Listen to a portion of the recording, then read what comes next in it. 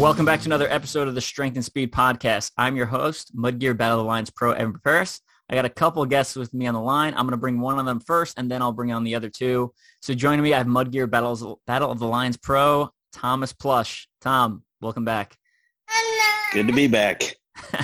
I hear some little ones in the background. Always love to hear that.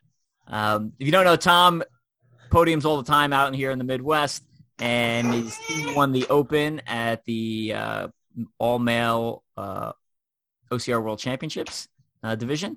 And then we're going to say he has the world record for the most number of barefoot OCR podiums, because I only know one other person in the world that runs barefoot OCR. And I know you have more podiums than him, which I believe you're at 7. Is that correct? Or were you estimating?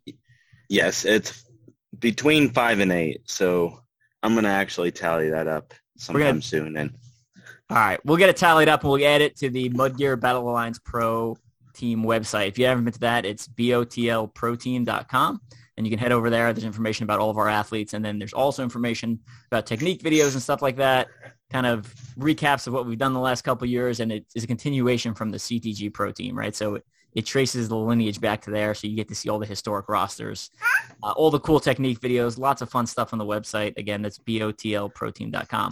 But this episode is brought to you by OCR Buddy. OCR Buddy is an app you can download to your phone, and it tells you about all these races all over the United States and really all over the world.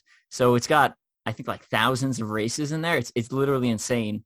And this year, that's what I've been using to find all of my races. So obviously, like I know where to go to look for Tough Mudder races and Spartan and stuff like that, or Battle of the Lions, right? But like all of the smaller brands, if you follow me on social media that you always see me racing, I get them all from OCR Buddy. Tom, tell me a little bit about your OCR Buddy experience. Yeah, I like using it for, like, it's almost like you're there at the race. You get pictures and articles and video and coverage and one click, and you can see all the races in the Midwest, even the ones that you haven't even heard of. Yeah. So that's convenient. If you're out traveling, you're going to be on the west side or west coast, east coast, go to the app and kind of see what's around, and you might even get a race on a vacation. Yeah, and they've got a lot of discount codes on there too. And what I really like is their search function. So I can like block off, all right, between this date and this date, I know I'm going to be traveling for work.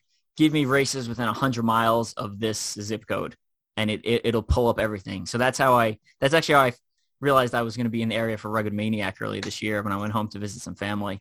I was like, oh, there's one in New Jersey then. Thanks, OCR Buddy. So yeah, check out OCRBuddy.com. I publish articles on there on the regular, and then on top of that, their social media. I did some Instagram stories for them on a bunch of races this year, and then on top of that, download the app. All right, let's bring on the rest of our team. And we're going to talk about this race that we found via the OCR Buddy app today called The Siege. It's in Garden City, Kansas. So joining us, we have a strength and speed athlete. We have Kim Welch. Kim, welcome. How's it going, guys? Yeah, so Kim finished 18th in the 3K at OCR World Championships in the Pro Division, 10th at Battle of the Lions, Kansas City in 2021. And has kind of been in the sport for a while. Has qualified for OCRWC every year for the last 5 years, and is also a third grade teacher. Also has an amateur boxing background. So Kim, welcome. Thank you, guys. Thank you.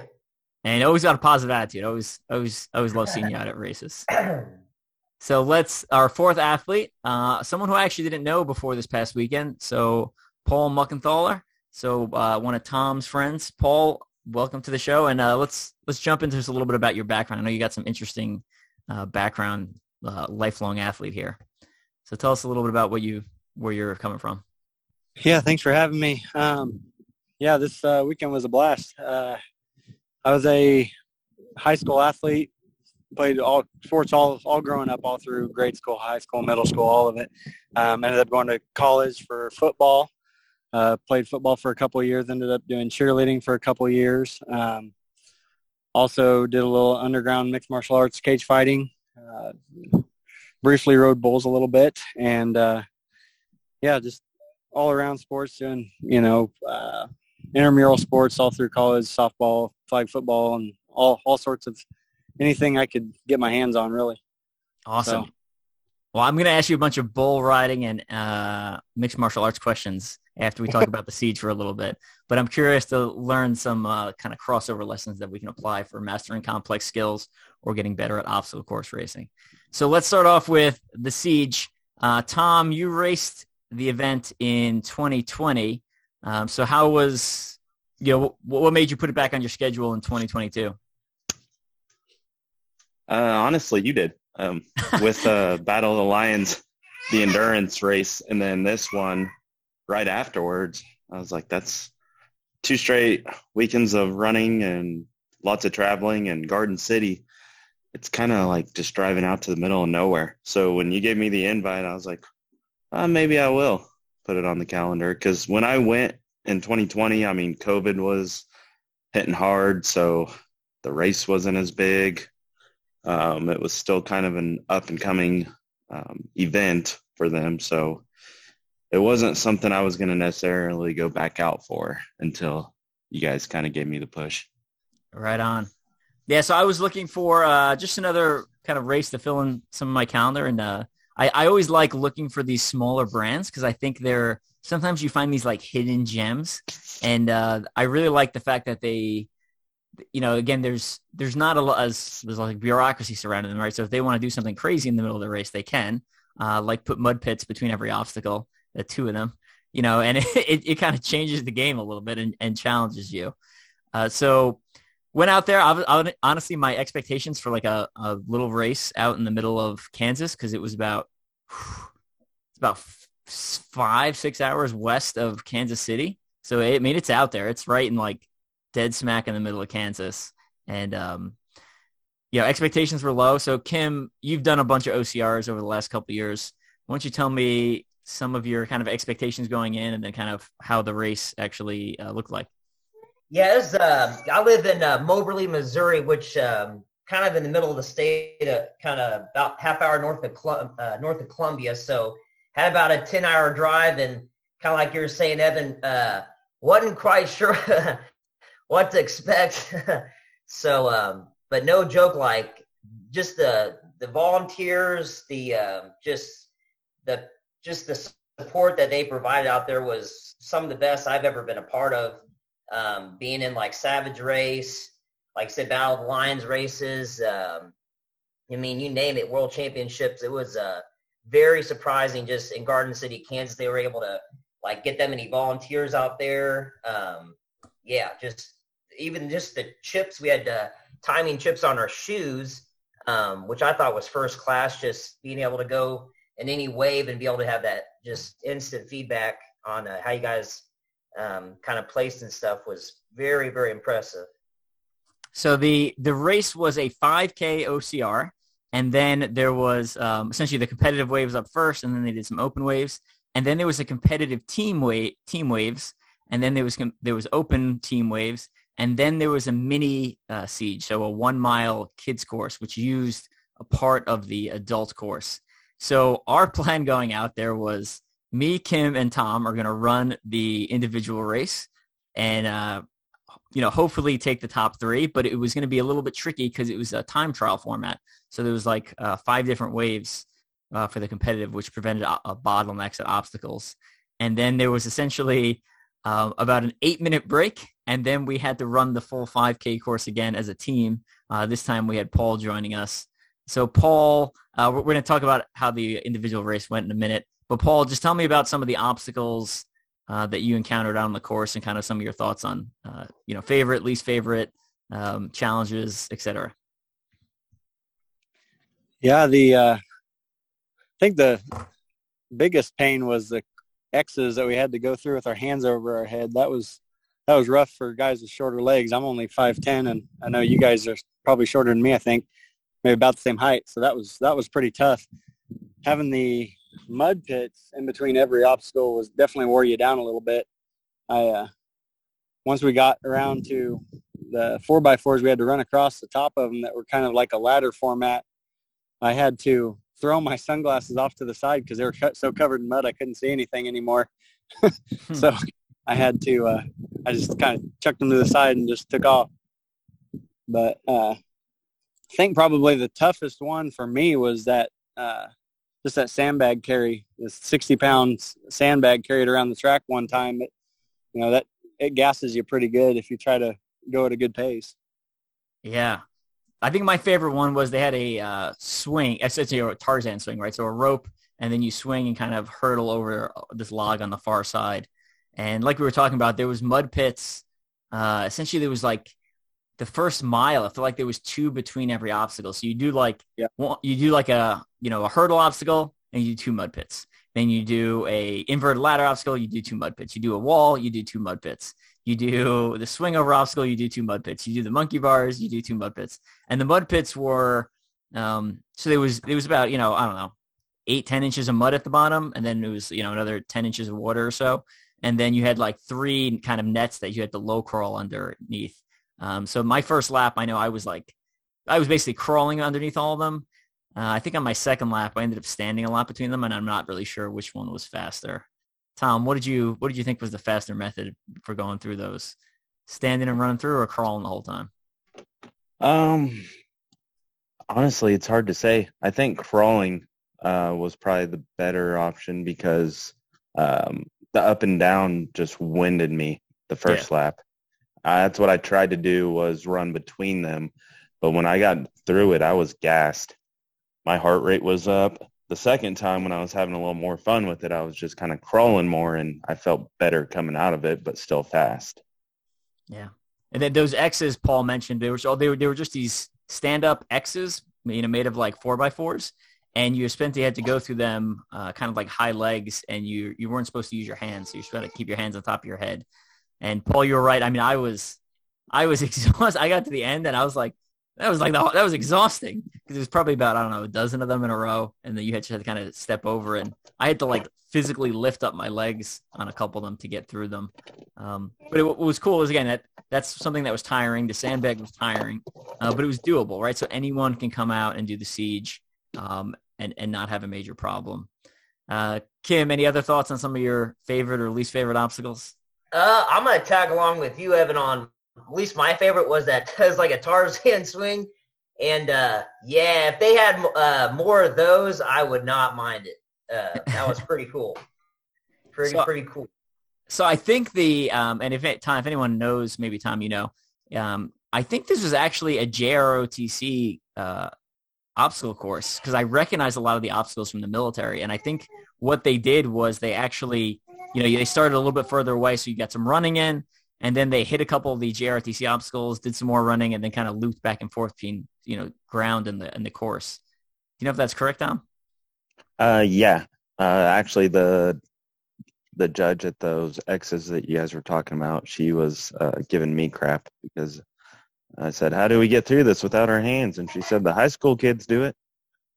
So kind of made the reference that they and I think in 2020, I did see a lot of like new build, like around that tower too, that they used to have. I think they still had it out there in the center.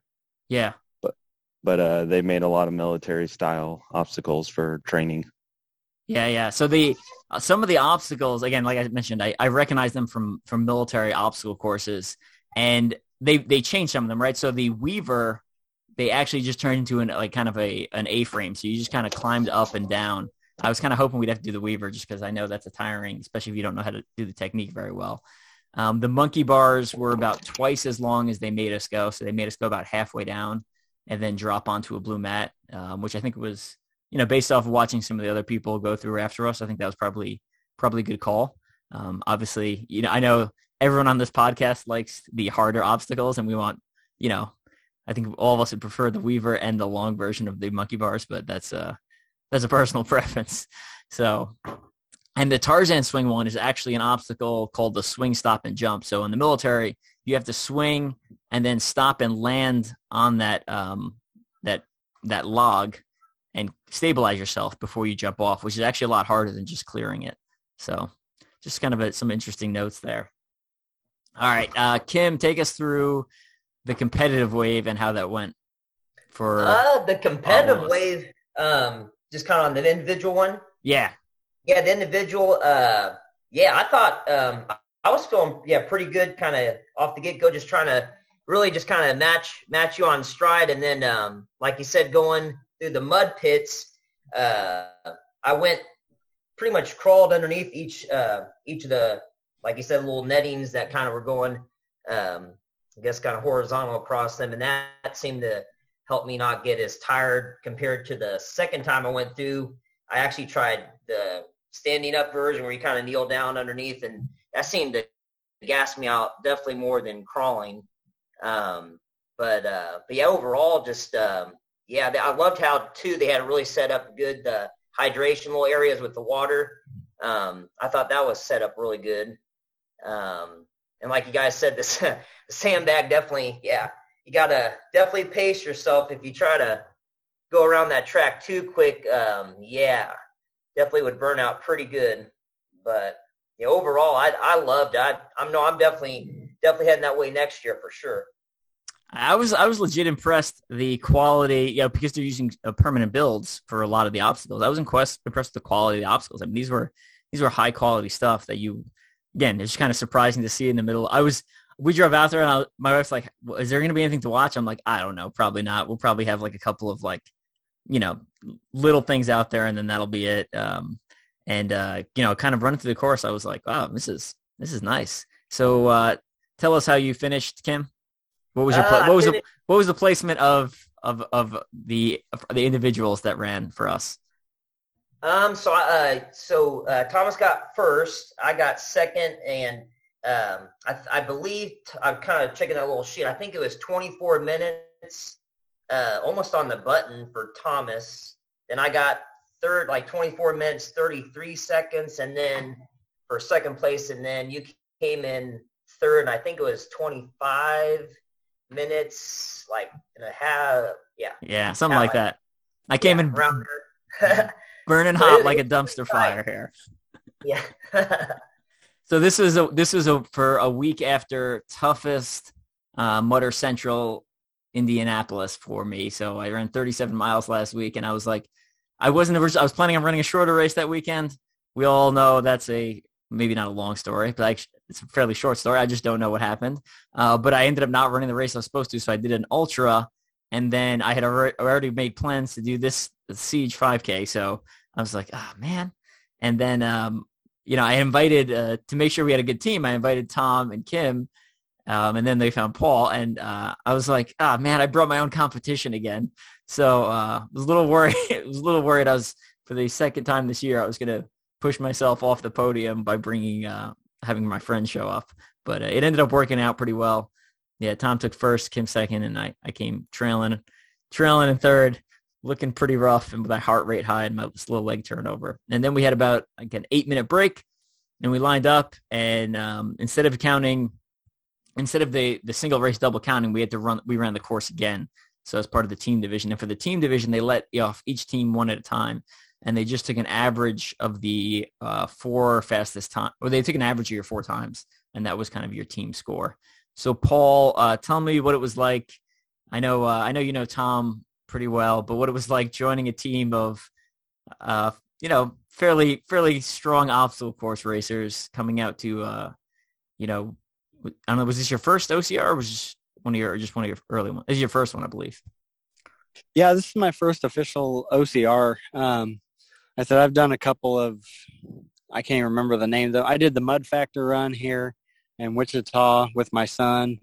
It wasn't nothing real competitive.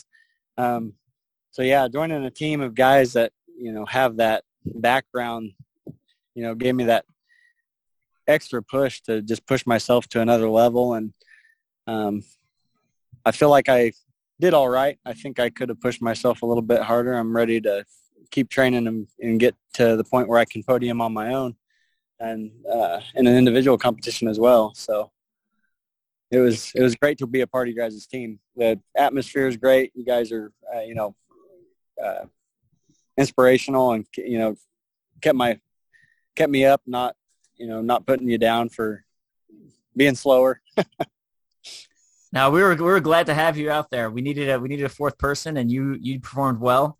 And I know I said this to you after the race, because you said the same thing. You're like, I think I could have pushed a little harder. And it's like, I think every athlete who has that competitive mindset says that.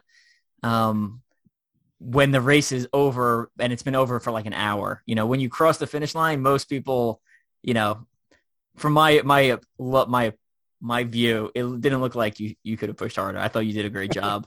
And you were keeping up with us till about the halfway point, and then it kind of fell off, which is fairly normal. But I thought you looked good out there, and you flew across the monkey bars no problem.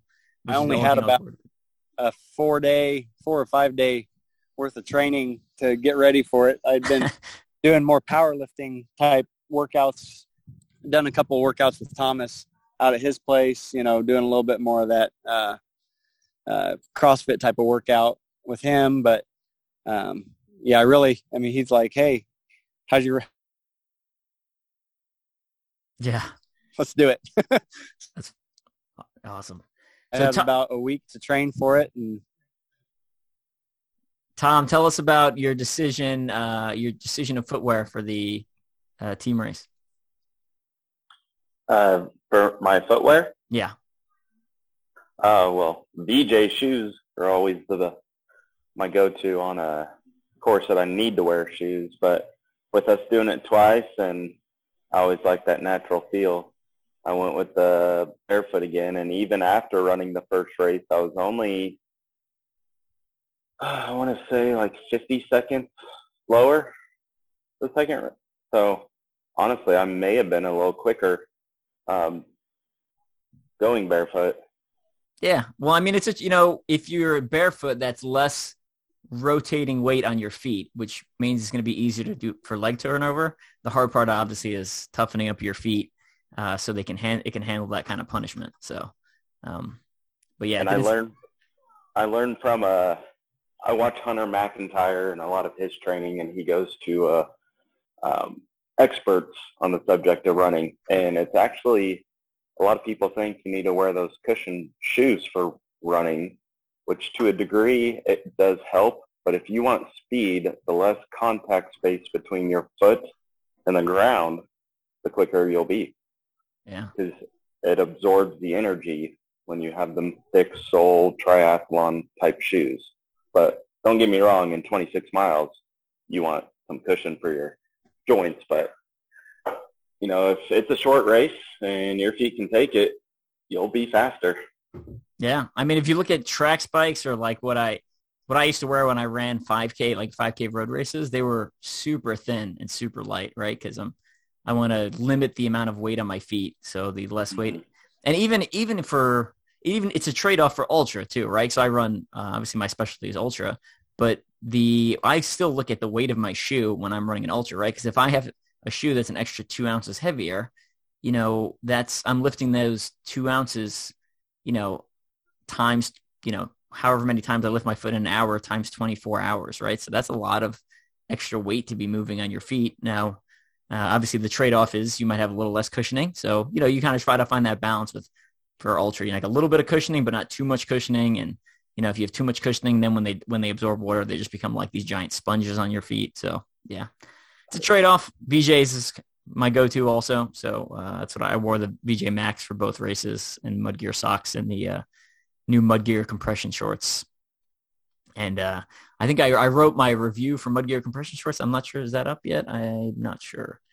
I don't think that's up yet. But so the pocket on the back of the Mudgear shorts, I thought it was small, and it actually goes like all the way across your back. So like you can cram, I have not tested it out, but I would bet you could cram probably like 10 gels into that back pocket. I mean, it runs the width of your hips. I know, Tom, you got a pair of those Mudgear shorts. Any thoughts on them? Yeah, that's where I put I was able to put my timing chip in them for the barefoot race. That was pretty handy.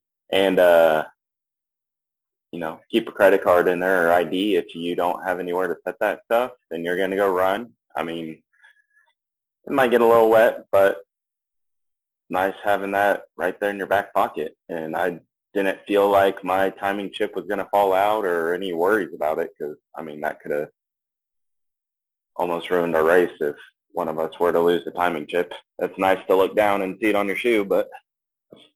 Yeah, it's got a zipper closure on the back there. While obviously the race was going on, there was a festival Kim, tell me a little bit of some of your thoughts about how the festival went and some of your thoughts. And I know Tom brought some goodies for everyone. If you want to plug that brand that gave us those drinks, that'd be cool too. Oh yeah, the festival. I was pretty surprised. No joke. Just the amount of just like free stuff they gave you as far as bananas, Gatorade, water, just like 10, 15 different like granola bar, Nutri-Grain bars that they had. You can just grab whatever you wanted. Just really kind of catered to just trying to help get you rehydrated. And yeah, especially for the price, because I only had to pay, I think it was $40 online for the event. And I'm like, man, they gave us quite a bit for your money's worth. And you signed up last minute too. So that was like the final price. That wasn't like, you signed up like 2 weeks ago. Yeah, that's true. Yeah. Usually it increases to like 100 as you get close to race day, Dang.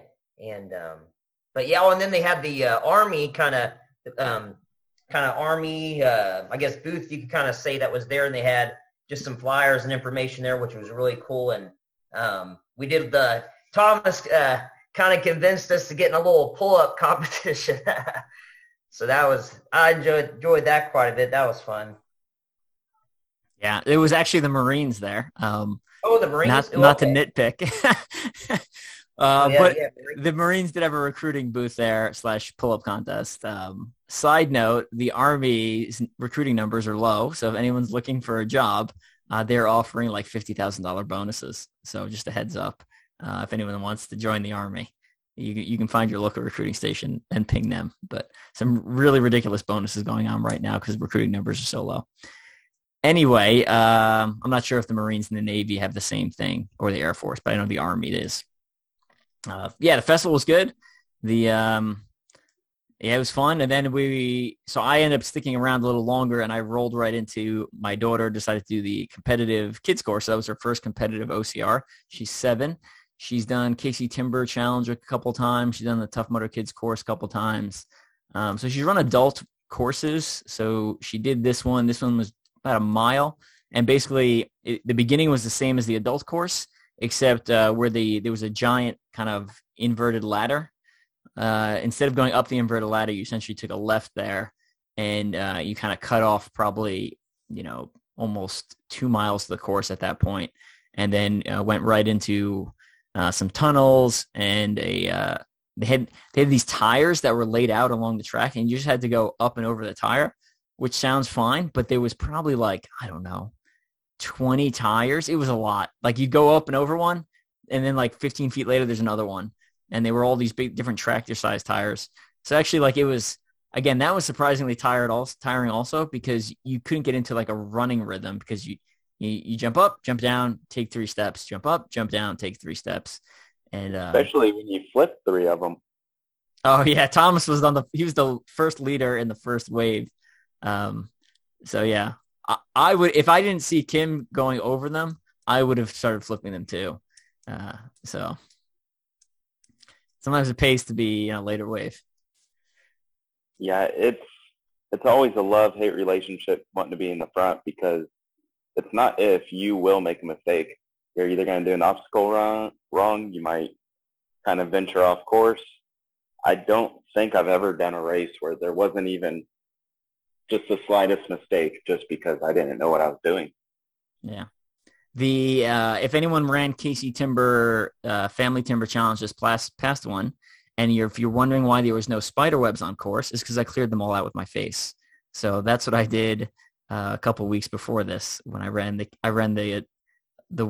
first wave by myself fast, and then I picked up my niece, nephew, daughter, and my dad, and we ran the Casey Family Timber Challenge again. But yeah, I'd eaten so many spider webs by the end of that one. That was sometimes the joy of running up front.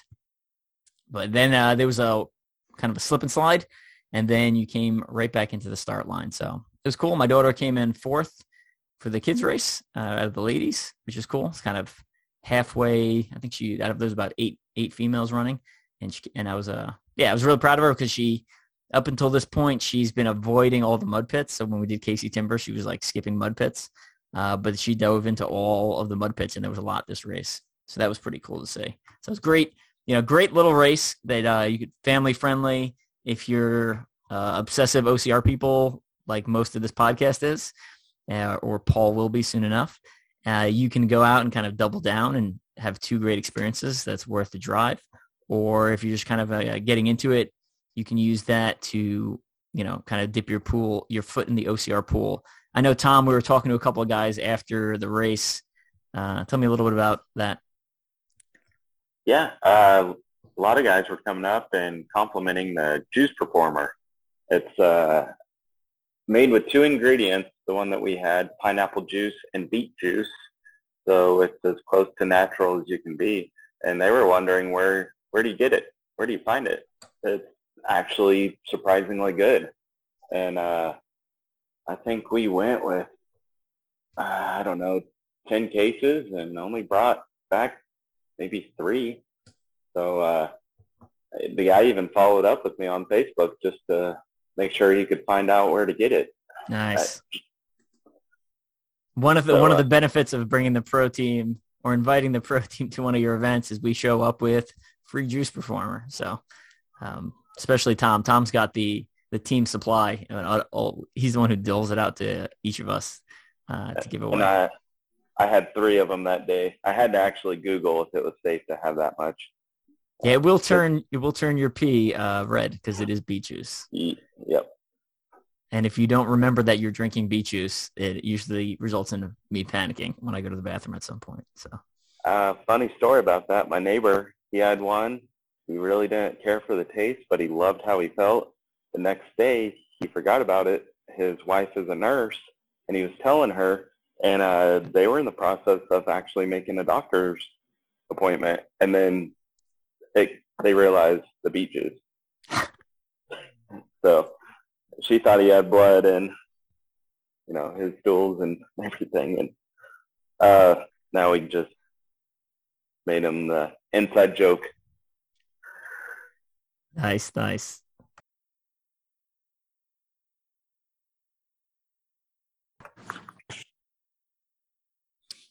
All right, we're going to start wrapping it up. I think we covered the siege pretty good. But since we got some interesting backgrounds on the podcast, we're going to start off with Paul. Tell us something, this is primarily an obstacle course racing focused podcast, and you've got a very interesting sports background with bull riding. I've never had a bull rider on the podcast before, and mixed martial arts. So let's start off with bull riding. Tell us something you can learn from bull riding that you maybe plan on applying to obstacle course racing in the future. It could be mental, it could be physical, relating to grip strength, or it could be, what it's like to get into a, ride on a bull, et cetera, whatever. So what do you got? I mean, I was a very, very amateur bull rider. My career was short-lived. Having a 2,000-pound angry animal sitting between your legs is definitely a wake-up call to you're not near as tough as you think you are. Yeah, I mean, that's one thing. I mean, it's you against that animal, and obstacle course, right? You against the course. It's you have the competition between you and the other racers, but ultimately it's a mental game between you and the course, beating that course and making it all about taming the beast. Right on. Yeah, it's pretty crazy. I mean, a bull is large and dangerous, and it's just I've never had a desire to ride a bull. I don't think ever in my life. That's just interesting. I honestly don't know what made me think, oh, this sounds like a good idea. But I did. I had some friends who had them, and so we trained a little bit on those. And then you get in a ring with one that's not, been practiced on like that. Get on one that's meant to do damage, and it is definitely a wake up call. Oh wow! So, yeah. But yeah, it's definitely intense. Do you have friends that continued on in that sport? Oh yeah, there's a lot of people that I know. A lot of guys that did it for a long time. I was also a little too tall for it, being almost 6 foot tall. A lot of those guys that do it and do well are 5'7" and shorter. It's because of the whiplash and lower center of gravity. That makes sense. Yeah. Interesting. What's the injury rate like on some of those guys? I feel like it's got to be high. I don't even know. I've seen so many guys get hurt. I mean, I was lucky. I got stepped on and just kind of gave me a real nice bruise, pinched me real good, and that was about it. That was about the worst I had. I mean, when I was growing up, I went to a rodeo and we actually had a guy die on the. They ran him to the hospital, and he ended up dying in the hospital just because he got his rib cage broke and punctured a rib or punctured a lung, and so definitely be dangerous. Hard pass for me. So one of the other interesting. So I learned Kim used to box amateur, and I know you're an MMA guy. So we're gonna jump over to Kim and then back to you, Paul. But if you check out the Team Strength Speed website, I just added a fighting subsection. So if you look at the top tab, there's a fighting subsection. There's a fighting kind of section, and then in it, I have some background on some of the athletes within Strength and Speed that have competed in combat sports or trained in martial arts or stuff like that. I've also got a bunch of links for Tiga Tactics, the martial arts self-defense company that I've had Patrick Vuong and Dr. Conrad on the podcast before. So if anyone's looking for more information, you can head over into that sub-tab. And then I've been binge reading martial arts books for the last couple of years. So I just started making a list of some of my favorites on the website. So if you're looking for free resources, or if you like the Strength and Speed podcast, but are more interested in the martial arts kind of focus of it, where we touched on people with martial arts background, I kind of broke that out and put those podcasts in a separate area so you can find them. Yeah, so check out the fighting section. So Kim, let's talk a little bit about, one, tell us a little about your boxing background, and then two, tell us about any kind of lessons you've learned from boxing that you are currently applying to obstacle course racing. I'd say, my whole family is kind of my dad's side. It was in boxing. My grandpa was a professional fighter when he was, like high school kind of onward. My dad, he didn't go pro, but he made it to National Junior Olympics.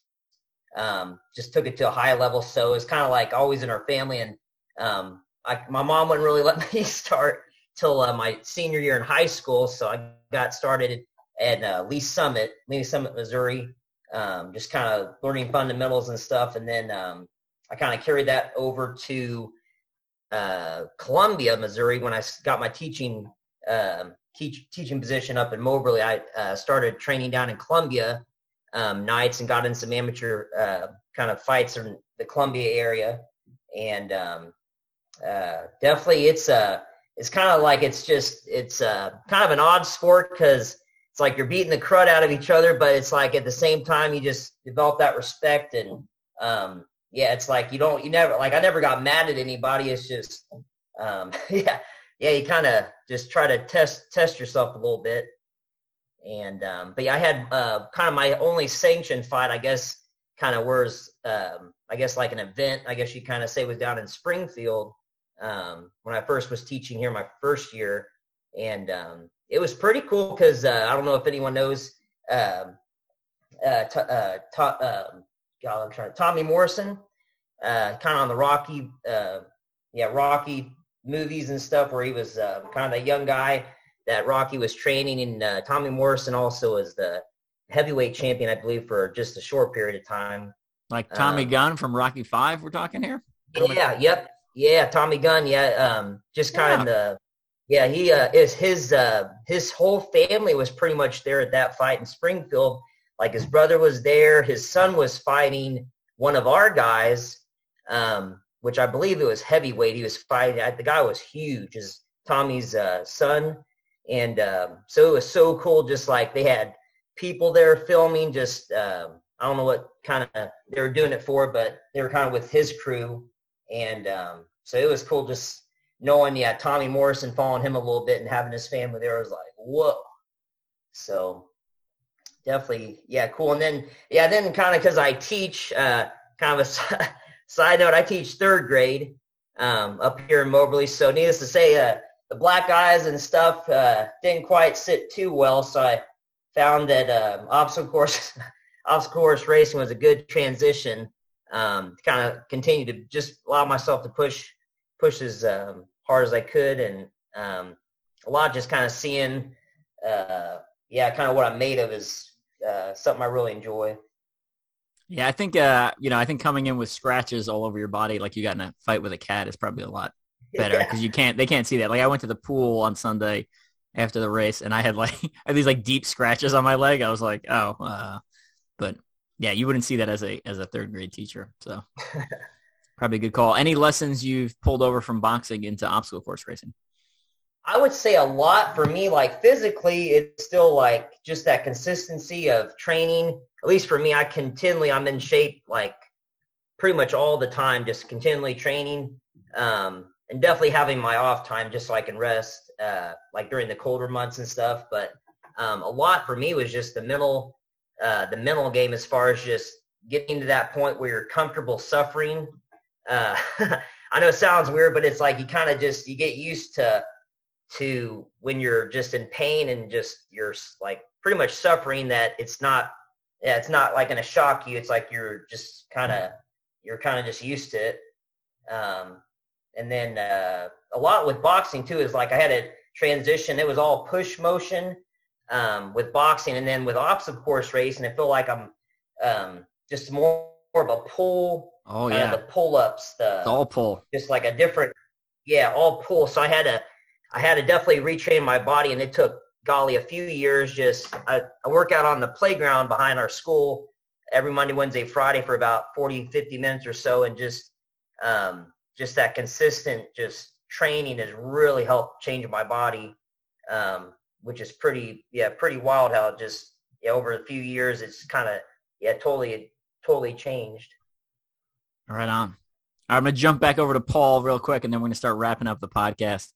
So any lessons from some of your MMA background that you planning on applying to obstacle course racing? Yeah, it's kind of a lot like what Kim was talking about, that mental toughness, being okay to be just hurting, be okay with hurting all the time. MMA, you don't have so much of the all push, you got grappling, and so you're doing a lot of pulling motions too. So you get a little bit more of that, but it's definitely got a more consistent, repetition with the obstacle course races. But, it's really cool to be able to take some of all those different, football training and the MMA training and all that stuff and just take it and compile it. It all kind of comes together with the obstacle course. It's kind of just an all-around, just complete athletic event. Yeah, I agree. All right, we're going to start wrapping things up. Tell us something people would be surprised to know about you. We're going to start off with Tom, and then we'll jump over to Kim and then back to Paul. Tom, what do you got? I hate running, which is shocking every time I tell someone about that. Doing the sport, but I hate running. Can't stand it. I would probably venture to say I do the least amount of running for the people that are like in our category in racing, elite racing. And there's weeks where it's 5 miles tops. So I rely heavily on HIIT training. So don't ever ask me just to go for a run for fun. Won't happen. Gotcha. Kim, we're going to jump over to you. Tell us something people would be surprised to know about you. I'm thinking on my shirt, maybe some people are wondering why I wear that red shirt that says Gratz Brown Elementary. Well, that's the elementary school I work at here in Moberly. So ever since I've kind of got into just obstacle course racing competitively, I'm like, shoot, I'm gonna wear that red shirt and represent my school. So the students kind of enjoy it and staff and stuff. Oh, nice. Enjoy me sporting it. So I always get questions. They're like, what are you doing? Like at the starting, they're like, what's up with the elementary shirt? I'm like, well, I'm a teacher. So yeah. Just really proud of my elementary school that I graduated from 30 years ago. Nice. Good stuff. Paul, go for it. Oh man.